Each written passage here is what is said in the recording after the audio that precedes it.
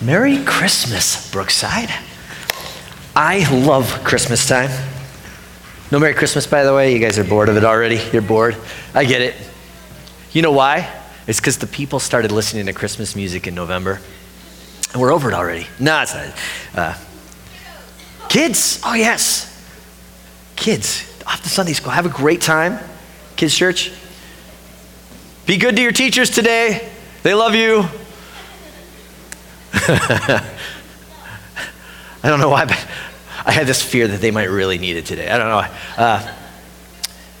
Love Christmas. I do. I love the lights. I love the presents, and I don't particularly like Christmas music as with the sort of the pop music, whatever. But I love Christmas carols. Like even as we were singing those songs, the majesty of some of those lines, it always gets me. But I also love the darkness of Christmas. That it sits just after the shortest day of the year. For those of you who are getting in despair, by the way, like the days keep getting shorter and shorter. The 21st, we're almost there, just 3 weeks, and then they'll start getting longer again, and we'll be all right. It'll be cold, but the days will get longer.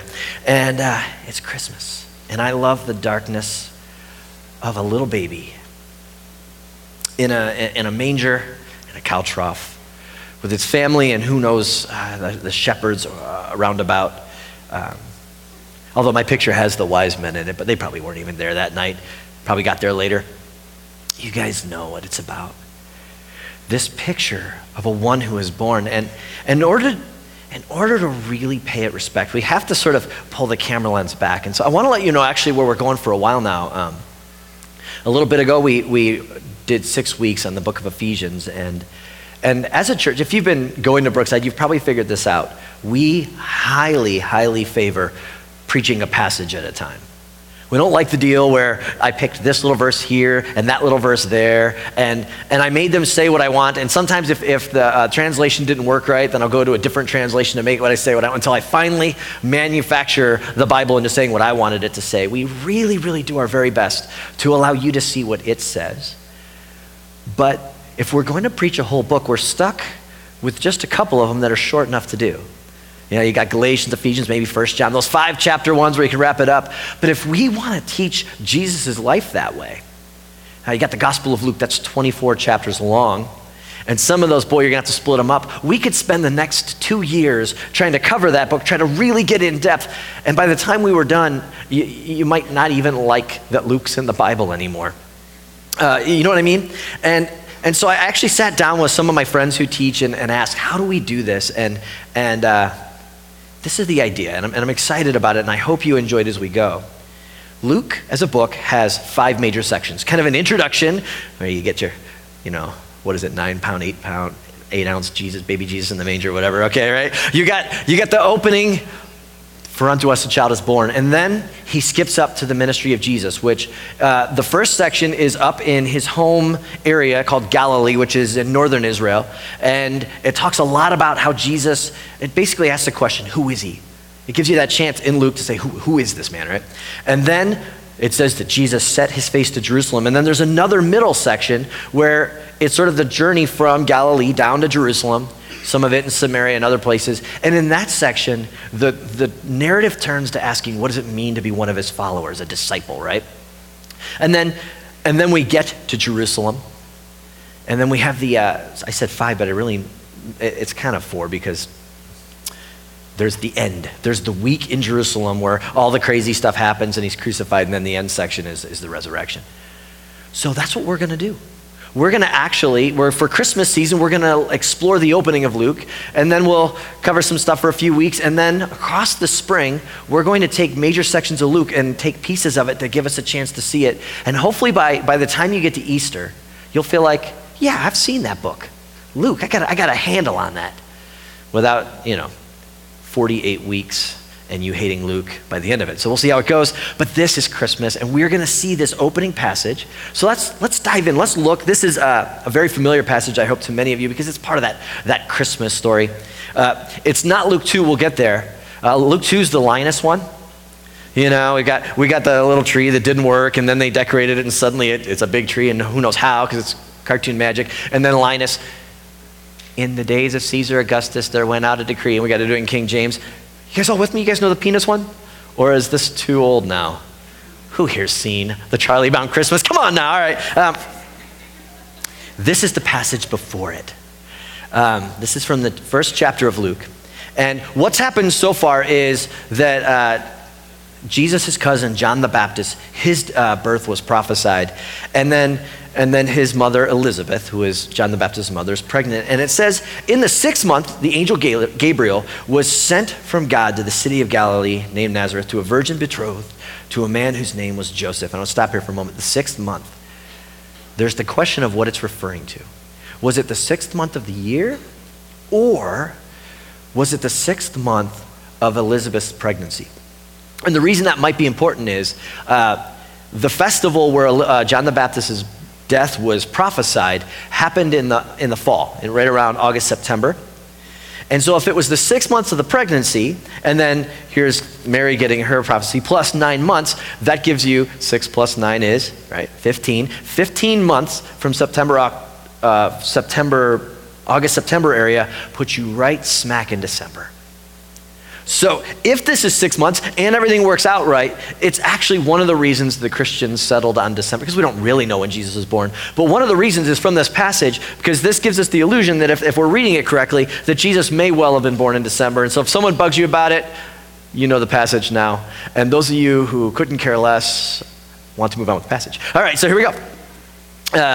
To a city to a city of Galilee named Nazareth, which is barely a town at all, and a virgin betrothed to a man whose name was Joseph. And of course, in that era, betrothed means the parents have agreed that they're going to give their children to one another, and her name was Mary.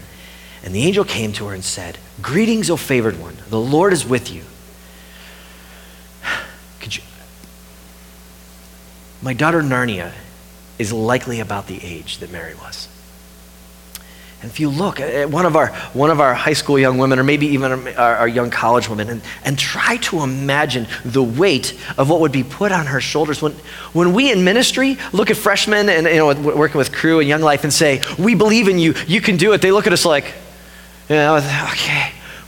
By the time I'm a senior, maybe I can handle it. And here's this young woman who's asked to carry the weight of the world. She was greatly troubled at the saying, like you would be, and tried to discern what sort of greeting this might be. Can you imagine? He pauses, her eyes narrow. And then he goes on. And he said to her, "Don't be afraid, Mary, for you have found favor with God. And behold, you will conceive in your womb and bear a son, and you shall call his name Jesus." Jesus is English, which comes straight from the Greek, which is Jesus, which comes straight from the Aramaic, which is Yeshua. Don't ask me why it changes so much from Aramaic to Greek. You will be bored if I tell you. But it's the name Joshua. It's a common name. Lots of Jesuses, which, by the way, it's still a common name in languages besides English, right? I'd like to meet a man who's named Jesus, whose wife is named Mary, and just see how that all works out as they try to explain to everybody. But in our language, we've kind of set Jesus aside as this holy name only for the Son of God, but it's so common a name, and yet it means he saves. There's an ancient Joshua back in the Hebrew scriptures. If you've heard of Moses, Moses handed the baton of leadership off to Joshua, and Joshua is the one who helped lead them into the promised land, all the way back maybe 1,300 years before Jesus. And it's this name of this that reckons saving, but also in the Hebrew mind, the one who brought us into the promised land. And it says that he'll be great, and he will be called the Son of the Most High, and the Lord God will give to him the throne of his father David, and he will reign over the house of Jacob forever, and his kingdom there will be no end. You guys heard it in the Advent reading today. Did you catch it even in some of the lines that we sang? That the government will rest on his shoulders. And we sing these Christmas lines, and I'm hoping today that I can give you a sense of the magnitude of what that might mean. I'm hoping today, as we come out of here, that you might feel how profoundly humanity needs a king. I was hanging out with my friend Jeff. Is Jeff here? I don't see Jeff. He hung out with me this week, but he's not here, and so we'll talk about him behind his back now. And he said to me, he's like, I wonder how much more this passage made sense to all of humanity before we began the American democratic experiment. Everybody had kings. They were used to kings. And here we are, and we kind of rule ourselves, and we kind of said, like in Lord of the Rings, Gondor needs no king. Well, America needs no king, and that's us. I don't really ever have put those together before, but now I feel it. We're like Boromir. America needs no king. Okay, and that's kind of how we live out our days. We really are our own kings. But catch that picture where my friend Jeff was saying if we had kings, we would get a sense of what it was. And I find that somewhat distressing. In the same way that when we try to talk about our Father God, many of us feel like our dad's messed up the picture so much we don't know how to deal with God as Father. And you draw out the question, which one's the real and which one's the illusion? In other words, let's say you were single and I wanted you to date my friend, and I'm like, oh yeah, my friend's really nice. And you're like, oh, that doesn't sound good. No, I'll draw a picture of him for you. And so I take out my magic marker and a piece of paper, and I draw a picture and say, see, this is what they look like. And you might look at that picture and say, well, that looks ugly, therefore your friend must be ugly. But if my picture's bad, it really hasn't said anything about my friend, does it, right? And in the same way that our bad fathers, and some of us, my dad loved me and he was very proud of me, and so it wasn't all too difficult for me to imagine a loving Father God, but for some of you, I know that's profoundly difficult, right? To imagine God as the good Father and your dad messed up the picture. He drew a bad picture of real fatherhood. Well, in the same way, I imagine many people throughout the centuries have struggled to see a picture of King Jesus because they had bad kings, and those kings were just drawings of real kingship, but really, humanity together forms a kingship. We actually, more than you think about it, we reckon ourselves as a we. When we start to talk about global warming, and I get it, some of you might be like, it is, it isn't, we're not even going to play in those games, other than to say, we don't think of it as a thing that person over there did, or how dare you, the warming. No, it's a we. Check out this picture. This is the garbage patch in the Pacific Ocean. It's said to be about the size of Texas. Plastic just floating in the ocean. We're making a whole new continent out of there. Sometimes you'll see pictures, when I was looking for a picture, of people sitting in lawn chairs on it, we did that. That is the common kingship of us, together as a race. This next picture is a little more difficult, but it's important to see. This is, when I was in grad school, I did a lot of work on this, and study after study keeps showing that these numbers are about correct. But 1 in 6 boys and about 1 in 4 girls will experience some form of sexual abuse before they come to adulthood. It's not a minor problem. It's not a thing hanging out in the corner because only a few bad apples are spoiling the whole bunch. It's nothing like that at all. These are the kind of numbers that are brought about by a sick people. And I'm hoping it's not you, and I'm hoping that that's not part of what you've brought in, but even if you have, you're one of us. This is part of the problem of us. How about this picture? You see those little countries? Well, Canada, a few of the Scandinavian countries, those are the ones who are currently not at war in some way right now, who don't have soldiers fighting somewhere in the world. Now, you might be thinking, hold on, because there's not battles going on all over the world, because frankly, we've actually just sort of sent our soldiers to some of the major hot spots where they're fighting. But that only plays my thesis a little bit further, doesn't it? Because there's some fighting in the Middle East and some in Mexico and a few other places in the world right now. But all of us, except for those Canadians, all of us are fighting the fight. It's a we. We have a common kingship. And so when Mary was being told, hey, there's going to be one who's king over all of that, she has the ability to look and say, the kingship of man, the kingship of humanity has not gone so well. And even when we start to look at our personal lives, this next slide, when I saw it up earlier, I apologize for how poorly it is to read. This was the header for an article, How Consumerism and Materialism of Modern Society Makes Us Unhappy, Lonely, and Unconfident. And in the articles, there's links to 5 different major studies, longitudinal studies, A longitudinal study means that they went for a long time. They didn't just sort of do a quick study, but one of the studies followed people as far as 16 years. So major studies, really trying to figure it out. And the more we believe that getting stuff will make us happy, the more unhappy, lonely, unconfident, and then moving on to the next slide, more depression, more anxiety. These are at an all-time high right now. Our kingship is not going so well. And it's not just a current thing. I know that sometimes we look back to the past and try to think that there was some halcyon day where humanity was great, but I think we all know it's generally gone poorly.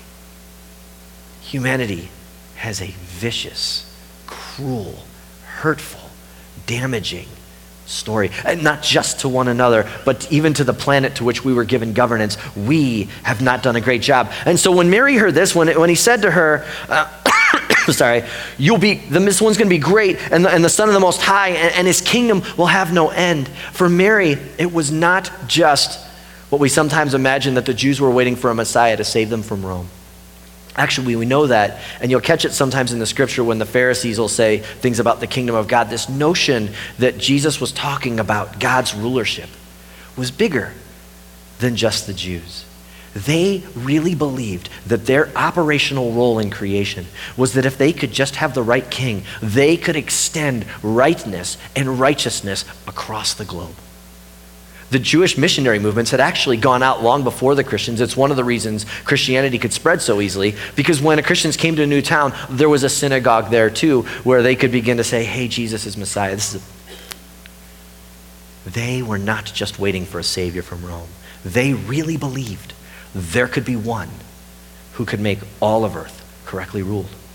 But check out this line in here. It says that he will be given the throne of his father David. Maybe you've heard of David. David and Goliath pulled out a slingshot, knocked down a giant, became the king. And sometime after David became king, this is actually right around 1000 BC, so it's been a millennium before Mary heard these words. The prophet Nathan came to David and said this. He said, go ahead. I'm having trouble. The words are small for me to read on that little one. There we go. When your days are fulfilled and you lie down with your fathers. So the prophet's saying this to David. I will raise up from your offspring after you, who shall come from your body, and I will establish his kingdom. And there's a few lines in there, and then he says, and your house, David, and your kingdom shall be made sure forever before me. Your throne shall be established forever. Long ago, there was a Jewish king named David. And David brought the tribes of Israel together, and he really helped them move toward building the temple and getting all the people to begin to turn toward God. And David had this dream that his son Solomon would actually build the temple, and that there would be this reign of kings who would do the job, who were going to be the ones who would bring the people of Israel into following God, and then this reign of righteousness would spread across planet Earth. And the couple dozen of you who are reading through the Bible with me, we just finished the history of the kings, and right now all of them are depressed. Because there were about 20 kings in the line of David who sat on the throne, and about half of them were miserable. Some of them actually brought child sacrifice into the temple complex, and all sorts of horrors across Jerusalem. There's one king named Manasseh who it was said of him that he spread enough innocent blood, read child sacrifice, to cover Jerusalem in blood end to end. The horrors of the kings of David are so depressing, and it fell apart, and in 578 BC, Nebuchadnezzar the Babylonian sacked Jerusalem, destroyed the temple. And since that time, there has never been a descendant of David who has been enthroned over the people of Israel. Even Israelis today, it's not like they've got their David descendant seated on a throne, right? But as it was falling apart, because this is the thing that Mary would have felt so distinctly. She remembers the hope of her ancestor David, and she's a descendant of David. But that was 10 centuries before, and she knows across those next 4 centuries it fell apart in every single way, and that for 6 centuries almost, her people had been under the reign of first the Babylonians, and then the Persians, and then the Greeks, and now the Romans, that they have continued to be just shoved under and shoved under. And it's not just that they're waiting for freedom from these empires, it's how is God ever going to fix this? But long ago, right around maybe about 660 BC, The prophet Isaiah wrote this. He said, there shall come forth a shoot from the stump of Jesse. Jesse is David's father. Jesse never was king. His son David was the first in this dynasty. And so there's this poetry to the idea that all of David's line was falling apart when Isaiah wrote it. It hadn't completely fallen apart, but even as he's prophesying it, Isaiah feels the destruction of the line of David, and he knows it's collapsing. And he prophesies that there's going to be one who's going to come from this cut down stump. Have you guys ever seen that, like where you cut down a tree and then you leave it out and then like a sapling grows and then it sort of becomes like a weird bush thing for a while? Right? That's what he's picturing. There would become one. Only in this picture, instead of just like the weird saplings that grow into a bush, something miraculous is going to happen. He says that one's going to come from his roots and it will bear fruit. And the Spirit of the Lord will rest on him, and the Spirit of wisdom and understanding, and the Spirit of counsel and might, and the Spirit of knowledge and the fear of the Lord. This is not a king who's going to rule for himself. This is not a king who is going to take power and try to make himself great. It's a king who's going to see his crown to be his opportunity to bring justice and goodness and righteousness to the world. It's the hope of this king that he'll rule rightly. And this king's delight will be in the fear of the Lord. And then Isaiah continues on and says this king will not judge by what his eyes see or decide disputes by what his ears hear, but with righteousness he will judge the poor, and he'll decide with equity for the meek of the earth. In other words, he won't be some capricious king who does whatever he wants, but that he's going to rule righteously, that it's going to work. And he'll strike the earth with the rod of his mouth. See, when we sang that song where it said he didn't come with a guard and with swords and everything else like that in the robe, but instead born utterly vulnerable. And the only words that this king, or only weapon this king's going to use to fix the world is his mouth, his words. Think about how much we try to use our weapons to fix the world, right? And here's this king who knows how to use the words to change the world. Righteousness will be the belt of his waist, and faithfulness his belt. And then there's this great line. The wolf shall dwell with the lamb. We need to stop for a moment, because many of us have heard that what's going to lie down with the lamb? The lion, right? This drove me nuts this week, because I actually know that it's the wolf and the lamb, but I don't know where the lion and the lamb came from. I did as much work as I could. There's allusions to lion and the lamb in English going all the way back to the early 1800s. But I don't know where the mistake came from, and it drives me crazy. I even put it on Facebook, hoping one of my theological friends. I don't know where the mistake came. I know that if you search it for yourself, what you will mostly find, this is what makes the internet such a great place. You're mostly going to find people who believe that the CERN collider made a new timeline, and in the old timeline, that it was the lion and the lamb, and that it changed our Bibles. I kid you not. They really, really, really, really believe it. No matter how many copies of old Bibles you can show them that says wolf and the lamb. So I don't know where it came from. So if it's bugging you, just go ahead and blame the CERN collider and the Mandela effect. But the rest of us will be rational. And we'll say this, that the wolf will lay down with the lamb, and the leopard will lie down with the young goat, and the calf with the lion. There's the lion finally. And the fattened calf together, and a little child shall lead them. Now there's two ways to look at this that the commentators throw out. One looks at how often Old Testament references the reigns of all these empires around them in terms of ferocious animals. Babylon like a ferocious lion, and Persia like a bear or whatever. And so one of the ways that it gets looked at is to say that all of these kingdoms that are reigning, and think of how it works in your world. You got Putin, and you've got all these people, and us, and ISIS's, and movements, and ferocious lions devouring people everywhere. And this king is supposed to make them lie all down together. There's something about his rule that is supposed to, and by the way, the little child picture brings us to Christmas, that there would be the sort of king who, whatever his kingship was, a child was going to be the one who would accomplish it. Mary knew the prophecies. We don't know for sure because she doesn't quote them, and yet even when you read the Magnificat and read Mary's response, you can see her longing and hope that the deliverer, the son of David, would come, and the thought that it could come through her is probably blowing her mind, but she's been dreaming of it because the prophets told us that God was going to give us a king who could fix it. So back to Mary, and the angel said, And she said to the angel, how's this going to be? I'm a virgin. You guys know the problem here, and she knows the problem. And the angel answers, the Holy Spirit will come upon you, and the power of the Most High will overshadow you. Therefore, the child born to you will be called holy. Many of us have learned about the virgin birth, and it can be difficult to imagine, and we don't need anything profane as to imagine something like Zeus appearing to a virgin and copulating. Just God's miraculously going to accomplish it. He's going to accomplish it. But there's a reason it's super important. Because remember, I kept saying we have done it. We are a race. We, according to the scripture, I'll finish reading this passage before we move on. So the Most High will overshadow you, and the child will be born, and be called holy, the Son of God. And behold, your relative Elizabeth, this is what had been talked about the chapter before, in her old age has conceived a son. So if Elizabeth could conceive a son, come on, God, I can fix these things. And this is the 6th month with her who was called barren. For nothing will be impossible with God. And Mary said, behold, I'm the servant of the Lord, and let it be to me according to your word. Why does it need to be a virgin birth?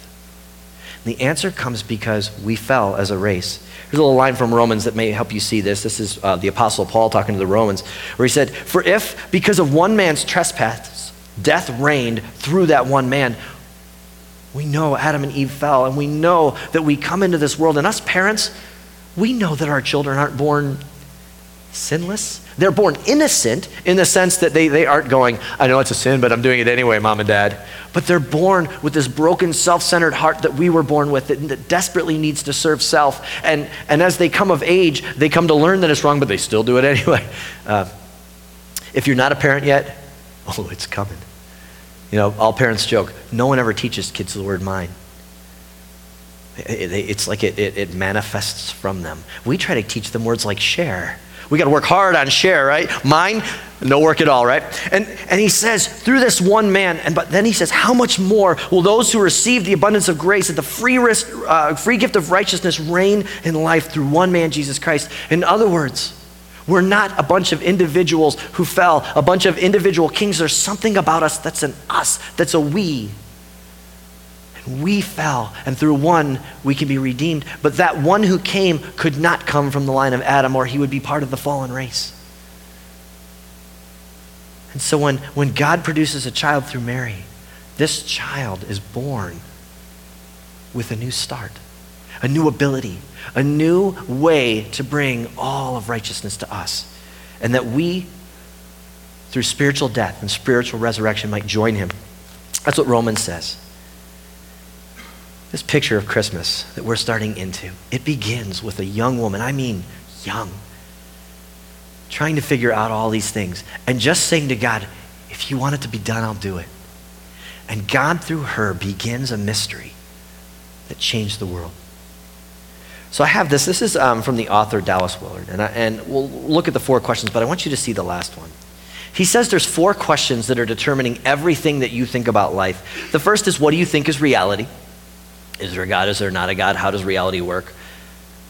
Then the next question, and you're asking this question all the time, and we talk about it, who's well off, or who has well-being? Who's the blessed one? Who has the good life, right? We talk about this a lot.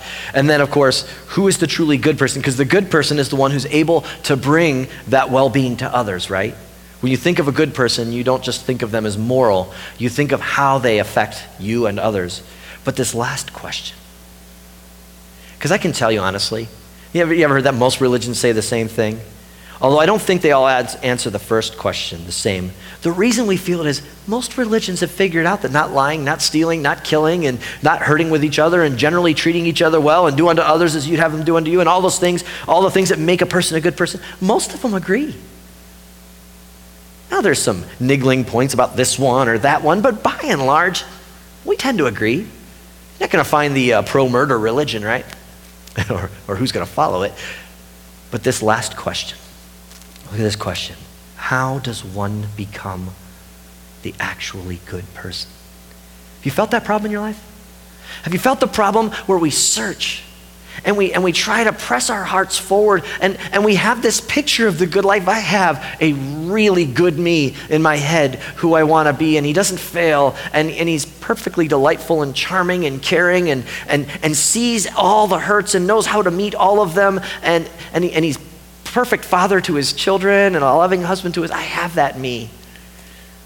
I just, never reach him exactly.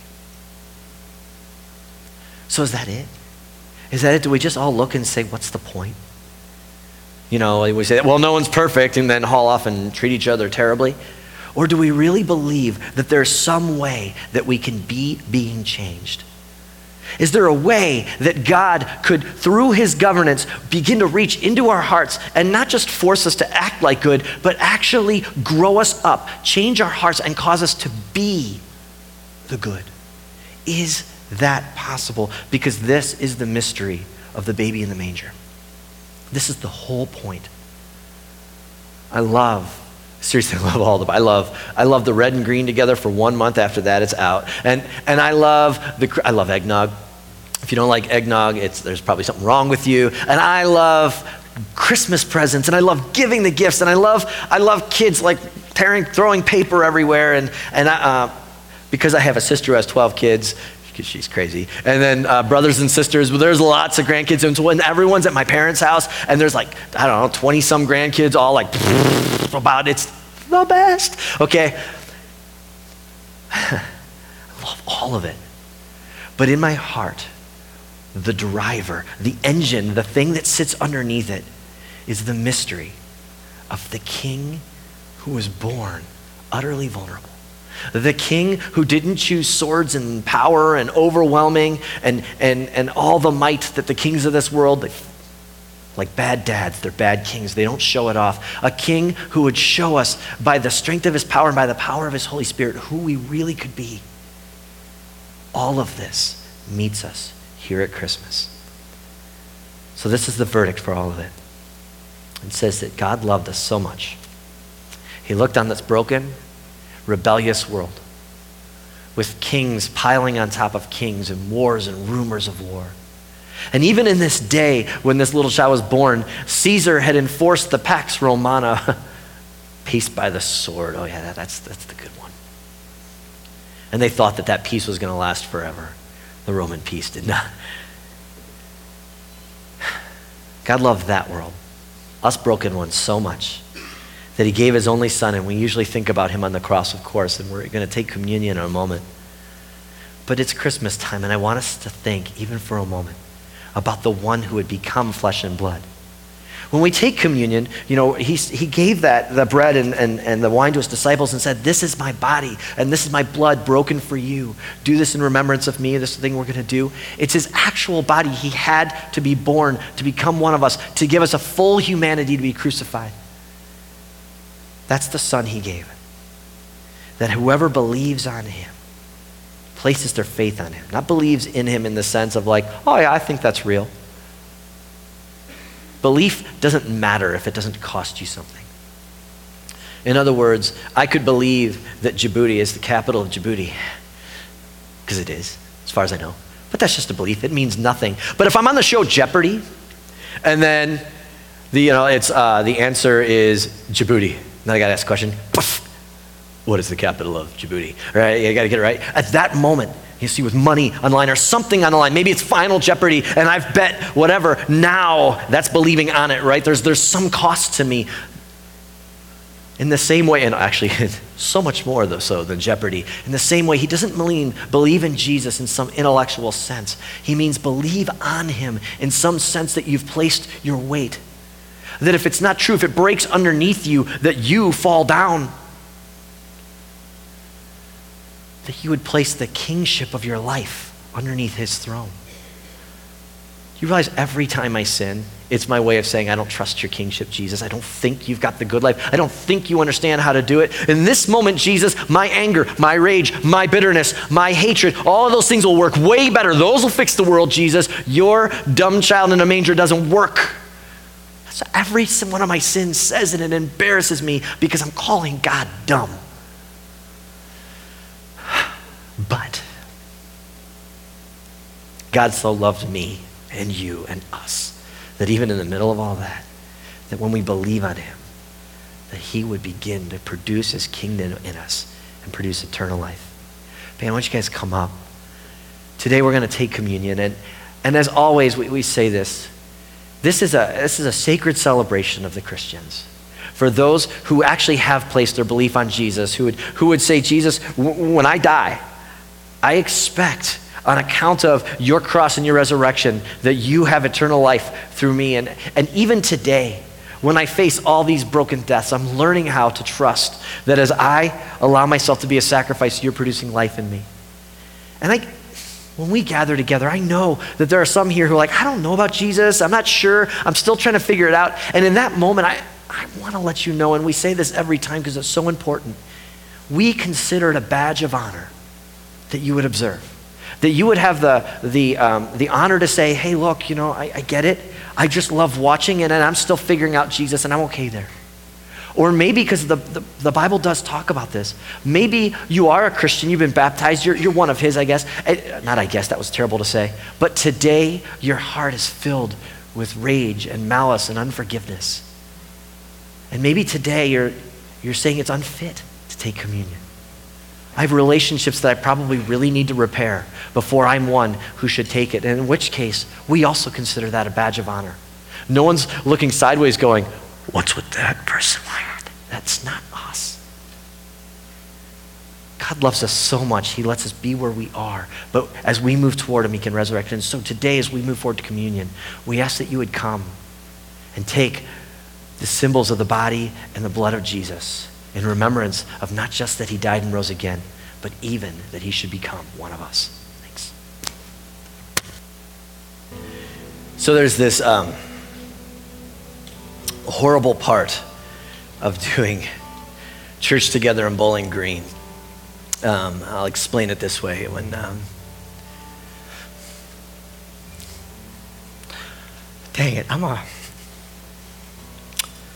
Sandy and I came to, I don't care.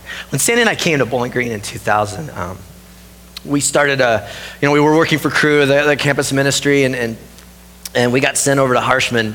That was probably pretty much the end of that building right there, to start a Bible study, and it was a hard year for so many reasons, but there was this one piece of promise. There was a freshman guy who joined my group who I almost instantly became really good friends with, and he was the sort, when you have some people who you're like, if I could just get them to try to lead, but there's the other ones who are like, they can't help but leading. It's just a question of whether they're going to make a mess or they're going to build amazing things. And the potential and power in this young man's life was overwhelming. And of course, I love that. And we became very good friends. And years later, when Amy and I were leading Cru, he was part of our staff team. And when it came time for us to be done leading Cru, for Amy having yet another child was just enough that she felt she couldn't. Me, I was inept. Leading Cru was too much. Amy was brilliant, But I knew exactly who I needed to give this baton to. I even made a baton. I got a piece of wood. I carved it for him because I wanted him to understand that there was something being handed to him. And he's been leading Cru for these many years, but that's a young man's game. It's tough. It requires incredible amounts of energy and way too many evenings out. And God's been putting on his heart for a long time to step into church ministry. And when our friends across town at Bowling Green Covenant knew they wanted to, I think it's going to be Family Life Pastor. Why don't you guys come up? It's you.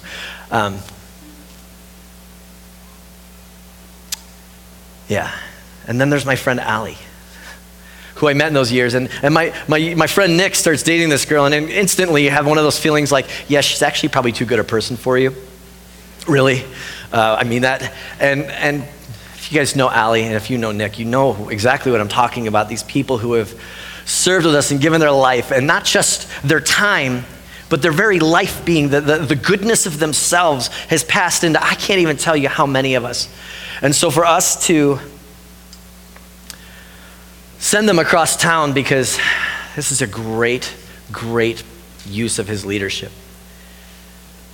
And I'm so proud because I still know him as this young guy, He had hair, we had hair, I had hair, he had hair. And guys, we love you so much. And friend, what we've done together. So elders, wives, Cru staff, if you want, we want to come up, we want to send This is the problem of being in Bowling Green. We're always sending our friends away to do amazing stuff everywhere. I've lost track of how many churches now have pastors of one sort and another who God raised up here, and we love you. We are proud of you. We know exactly the work the Holy Spirit has put on your heart and soul and what he's going to do. And so we're intensely proud to send you off. And the light. Yeah, come into the light. That's like a spiritual metaphor. Yeah, there you go. We're going to pray to send them off. Thank you for being, if you're maybe newer, we have to do this so often. So many men and women who, it's a college town. They into so many places, and we're so proud. So, I'll pray to start us, and then you guys can pray if you'd like to with us. But our Father in heaven, your name is great. And this kingdom that you have built and is spreading all across the earth, and it is in crazy places like Brazil and China and probably even in Djibouti, I'm certain. And that you would allow us in this corner of the West to serve you and love you and to be building your kingdom. We are grateful and we are honored. And Father, I'm so thankful for my friendship with Nick and Allie and who they have become, the family that they raised, the way they approach life, the goodness and the unwaveringness about their hearts. So many hearts weak and shake, and these ones don't. They just don't move. So filled with life and longing to see your kingdom come and your will be done on earth as it is in heaven. And we ask that they would mature and grow and keep growing and all the more become like the image of our Savior and Lord Jesus Christ. And through their ministry over there, that our churches would knit closer together and our hearts would knit closer together. And Father, we ask, as always, that men and women who don't know the grace and love of Jesus Christ would find it even through the lives of these two. God, we're so grateful that you did not call them to Montana. Yeah.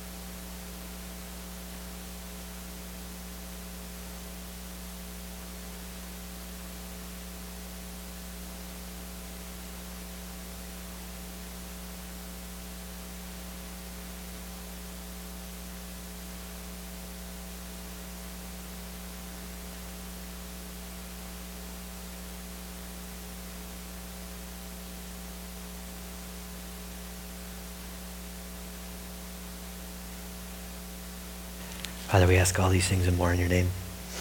Thank you for our friends, and thank you that, as Sandy said, it's just cross town. God bless Nick and Allie. Thank you. Amen.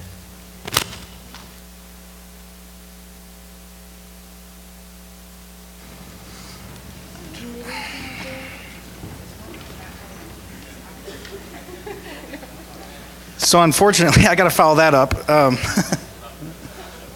We also step into the light, yes. So thank you guys. I know we're short on time, but just a couple quick announcements. So next Sunday, December 9th, as most of you know, we are going to have a congregational vote. And what we're voting on is whether or not to sort of install Steve Rieske as the lead teaching pastor here at Brookside. The way that's going to go, just a couple logistics. There's actually going to be two ways you guys can vote. The first way is there is an email that went out, I think, during service. So you might actually have it already. If not, you'll have it, when you get home and check your email from Aaron. So you can either come next Sunday and we will vote after service in a room, probably one of the rooms across the hall or whatever. And that will be an anonymous paper ballot. The other way you can vote is if you can't be here next Sunday, or if you just want to vote early, you can vote through email. So now obviously that won't be anonymous, but it will be anonymous only to Keith Limes and Aaron Kessler. So they will be the only two that will be receiving those. And you can do that in response to the email that went out today. So those are kind of the two things. So we're looking forward to it. I'm kind of excited that it's here. I want to thank you guys for kind of journeying with us through the last 8 months or so. And just, I thought the journey went well. And I enjoyed, the congregational meetings we had. And I'm just so proud of our church and the way that we approach things. And so I'm excited to see what God's going to do in the future.